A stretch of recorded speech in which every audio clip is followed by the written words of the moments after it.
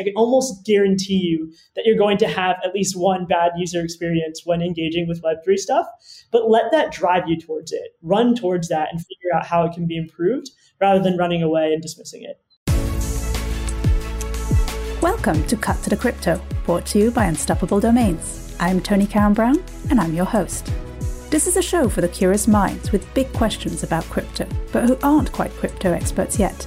Each week, I pick a question and connect with an expert who can help provide an answer for us. This is your 15 minutes of crypto, asked and answered.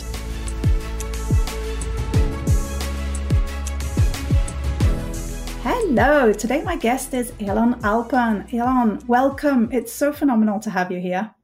Thank you for having me, Tony. Super excited to be here. Yeah, and I also deeply, deeply appreciate your time because I know it's an incredibly busy period for you right now. So it means a lot to have you join us for a little bit. So you currently work at Alchemy, looking specifically after developer relations, and Alchemy has been described in the most simplistic way as a blockchain startup, and we'll talk more about what exactly that means and why that's fundamental to this space as we dig into today's question. I think this is also really important because you've also been really proactive and very vocal about helping as many people as possible get into Web3, and obviously this is the remit of this podcast as well. And tied to this, you've also been a founding member of My BFF, or you still are a founding member of My BFF, which started by none other Britt Morin and Jamie Schmidt. And that also has been described as it's a fairly new community for the crypto curious, which I absolutely love as a tagline.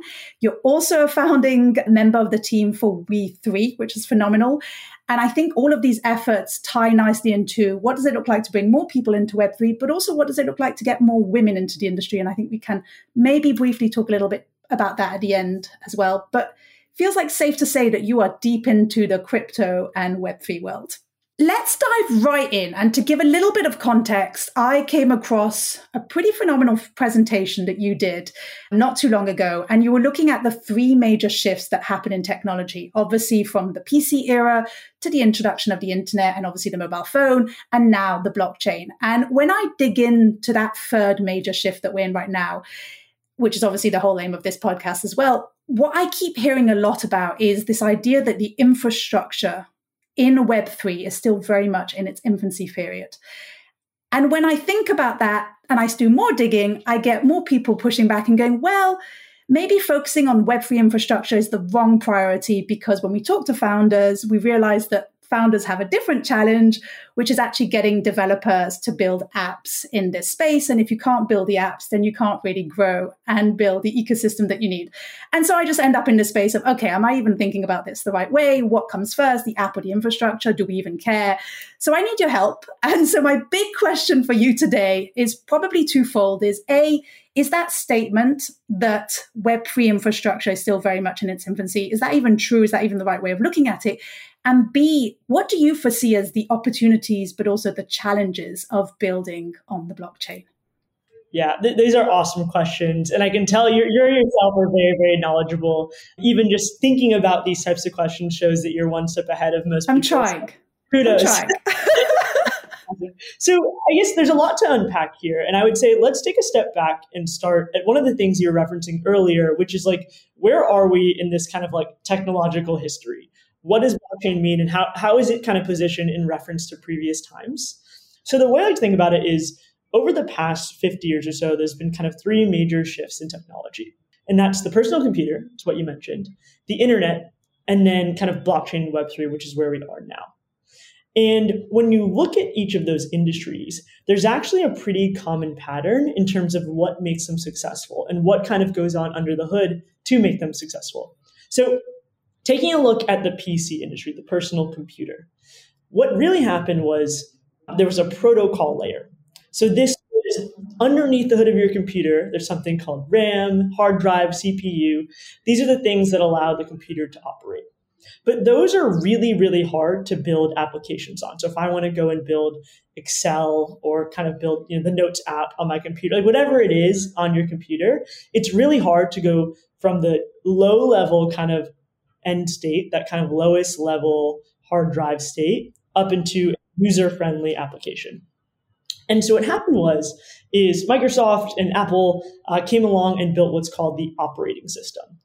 And so this allowed applications to build way easier and in a much more kind of sustainable and friendly way than building directly on top of that low level kind of segment. So this is called kind of the developer platform, the platform layer, which is the operating system for personal computers. Does that make sense so far? Yeah, so far I'm with you. Okay, great. So let's go to the next shift, which is the internet. We see the same exact trend there. The protocol layer, right, the lowest level aspect, are these ways of communicating, HTTP, SMTP. These are just kind of protocols for communicating. But that's really, really hard to build Zoom on top of, or to build Google Chrome, or to build Facebook. It'd be really, really difficult to do that. So Amazon Web Services, Microsoft Azure, Google Cloud Services, those kind of companies came along and said, all right, let's build out this platform layer that makes it really, really easy to build applications. And that allowed the internet industry to just grow and boom and be able to scale really, really easily, because applications could then focus on building amazing products rather than focus on like banging their head against the wall, working with these sort of protocol layers. Surprisingly, we see that same exact trend in Web3 and in blockchain. The protocol layers become the blockchain themselves. So it's Bitcoin, Ethereum, Solana. The platform layer is what Alchemy is focusing on. So right now, it's pretty difficult to build right on top of that. So we're building out infrastructure and tooling to make that really, really easy so that you can build applications like OpenSea and decentralized exchanges and unstoppable domains and all of these amazing applications that we're starting to use today. And is it always the case then that you build that infrastructure so that the apps are then able to be built? Or do you have cases where someone comes up with a really cool app idea and you're like, oh, well, the infrastructure's not there yet, so hold on a minute. It's like, how does that work? Yeah, that's such a good question. Yeah. So at Alchemy, we like to call it the cycle of life. There's sort of like this never-ending cycle. So if I want to get millions and millions of users around the world, if I want to have this like app that kind of reaches mass adoption, how do you do that? Well, you have to build a product that millions and millions of users around the world are excited about using, right? I'll never get my grandmother or mom to use a Web3 product without actually building a product they're excited about. So there's this layer between users that's actually build the product. But how do you get amazing products? Well, that starts with developers and engineers and getting them really excited about and making it really easy for them to build those products. And so without developers, you don't have products. Without products, you don't have users. But then when you get more users, you drive more developers because there's more excitement in the industry, and more developers, more products, which drives more users. So it's sort of like the cycle of life, chicken or the egg problem. But the thing that we're starting to tackle is right at that bottom there. Like, how do we make it really, really easy for developers so that they can build those amazing products and then continue to drive the cycle? And it sounds like the reason for doing all of that is to have these opportunities, whether it's apps, whether it's platforms that are really user-friendly, so that you bring in more people. Because to your point, how do you get more people excited about Web3 and actually spending time on the blockchain? You actually need to make it as easy as possible for people. Because I think right now, you look at it and go, there's like a 12-step process. I have no idea what I'm doing. And so to your point, that's a really interesting, the cycle of life and the chicken and egg. Yeah, absolutely. My mom is actually trying to mint an NFT this week. And she's sending me like 20 voice memos, like, I did this, all these screenshots calling me I'm like, this is, clearly it's not a clean, good user experience if she's really, really struggling through it. Yeah, clearly we're not quite there yet, but it's also interesting to look at it. It sounds like it's like a juggling, balancing act of all the different things you need to work on, and there's not always one that comes before the other. When you think about what the work that you're doing right now, what do you think is going to be possible? And I don't even know if this is the right question, but I'm curious of what's going to be possible in Web3 that we just can't do right now in a Web2 world? What gets you excited? What pushes you every morning of, we've got to build this because this is what the potential is? Yeah, I mean, I think that there's a great question. And I think there's really so many things. So I'd like to caveat by saying a lot of the opportunities and kind of future use cases and applications of Web3 have yet to be invented. I think we're still very, very early. But the thing that I've been really excited about, there's lots of stuff. There's kind of financial freedom, there's kind of accessibility, decentralization, all of these kind of core pillars that go into Web3. I would say the thing that I'm probably most excited about, at least right now, is this concept of interoperability, which is kind of like a big annoying word that is just, too complex. But, when you break it down, what it really means is the ability for platforms and applications to share information and share the same data. And so the reason why this works the way it does is because when you're in Web3, when you're building in Web3, we're all using the same infrastructure engine, the blockchain. So we're all kind of reading and writing, sharing information to the same kind of database. The blockchain replaces standard databases that are centralized. So what that means is if I'm building an application and you're building an application, we can read from the same database, which means we can share information and share data. On the user's end, what that means is when if I were to sign up for Instagram and I have all my followers there, all my friends there, everyone who I know and want to kind of interact with, and then I want to go make a LinkedIn account, that information and data is shared across my network, my profile, who I am, all of a sudden is automatically populated because both of those platforms are feeding into the same infrastructure, the same database. And so that's really important for user experience. It also applies to something like passwords. Like you won't have to memorize 10,000 passwords and save all those somewhere because your kind of digital identity is shared across the board. On a different episode, I spoke with a doctor who's thinking about this from the healthcare perspective. And obviously that's one way you're just interoperability when it comes to healthcare data makes a lot of sense, especially if you live somewhere in Europe where, and this personally happened to me 10 years ago, you have an accident in France, you get flown over Germany, you land in Germany, and then a doctor picks you up and they take you to the next country and they have to understand that all your data records make sense, same language. So that starts to make a lot of sense when you talk about it's like the free movement of data in one. That's a very European way of saying that. No, actually, healthcare and kind of the health industry was one of my first aha moments with Web3 and crypto, for a use case that this should really solve.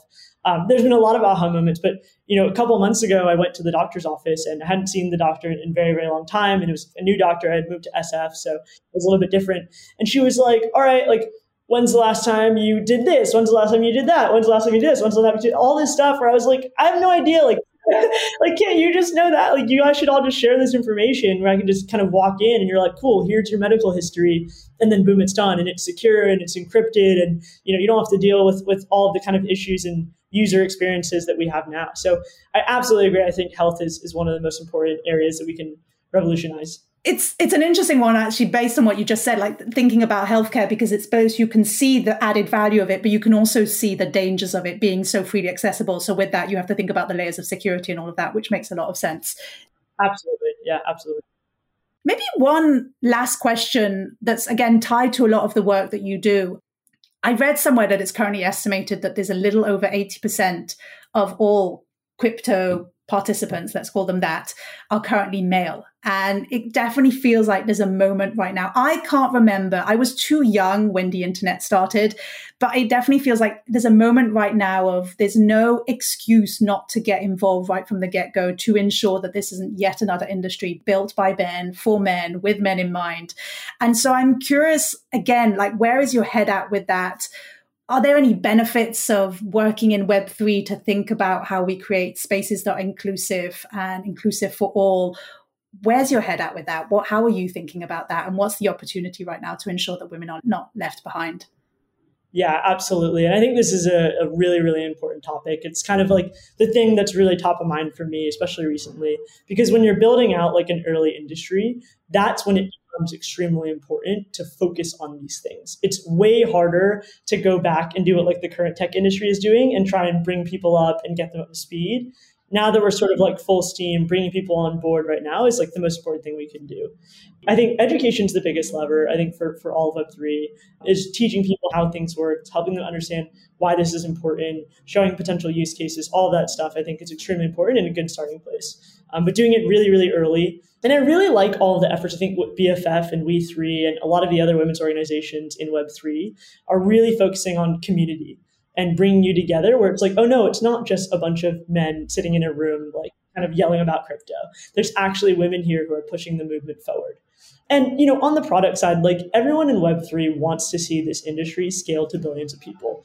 Ideally, we want every single person around the world getting the benefits and advantages of using Web3 applications. And if you want to get everyone, you can't leave out 50% of the population. You have to have them in the door, building those products, providing input, using them, and actively working in this industry in order to get it to scale to the place we want it to be. I love that. And I have this, one of my questions I was going to ask you is like, okay, so it's not too early to get excited by Web3. And then I was like, well, I also feel like I'm too late to it. So it's just like, as you say, it's like, it's a good reminder that already so much is moving forward and you need to get on the bandwagon sooner rather than later. But also it's so nascent and so new that there's still so much yet to be developed. Yeah, absolutely. And I think there's a couple of ways of thinking about that. I totally agree. I mean, it's so early. Like, there's so much opportunity when it comes to breaking into the space. The other way to think about things is like, you'll often interact with the product. So my mom, for example, who's trying to mint this NFT and is just struggling through it. She could easily say, you know what, this is so hard. This will never work. It'll never reach my friends. It'll never scale. Like it's not going to make it.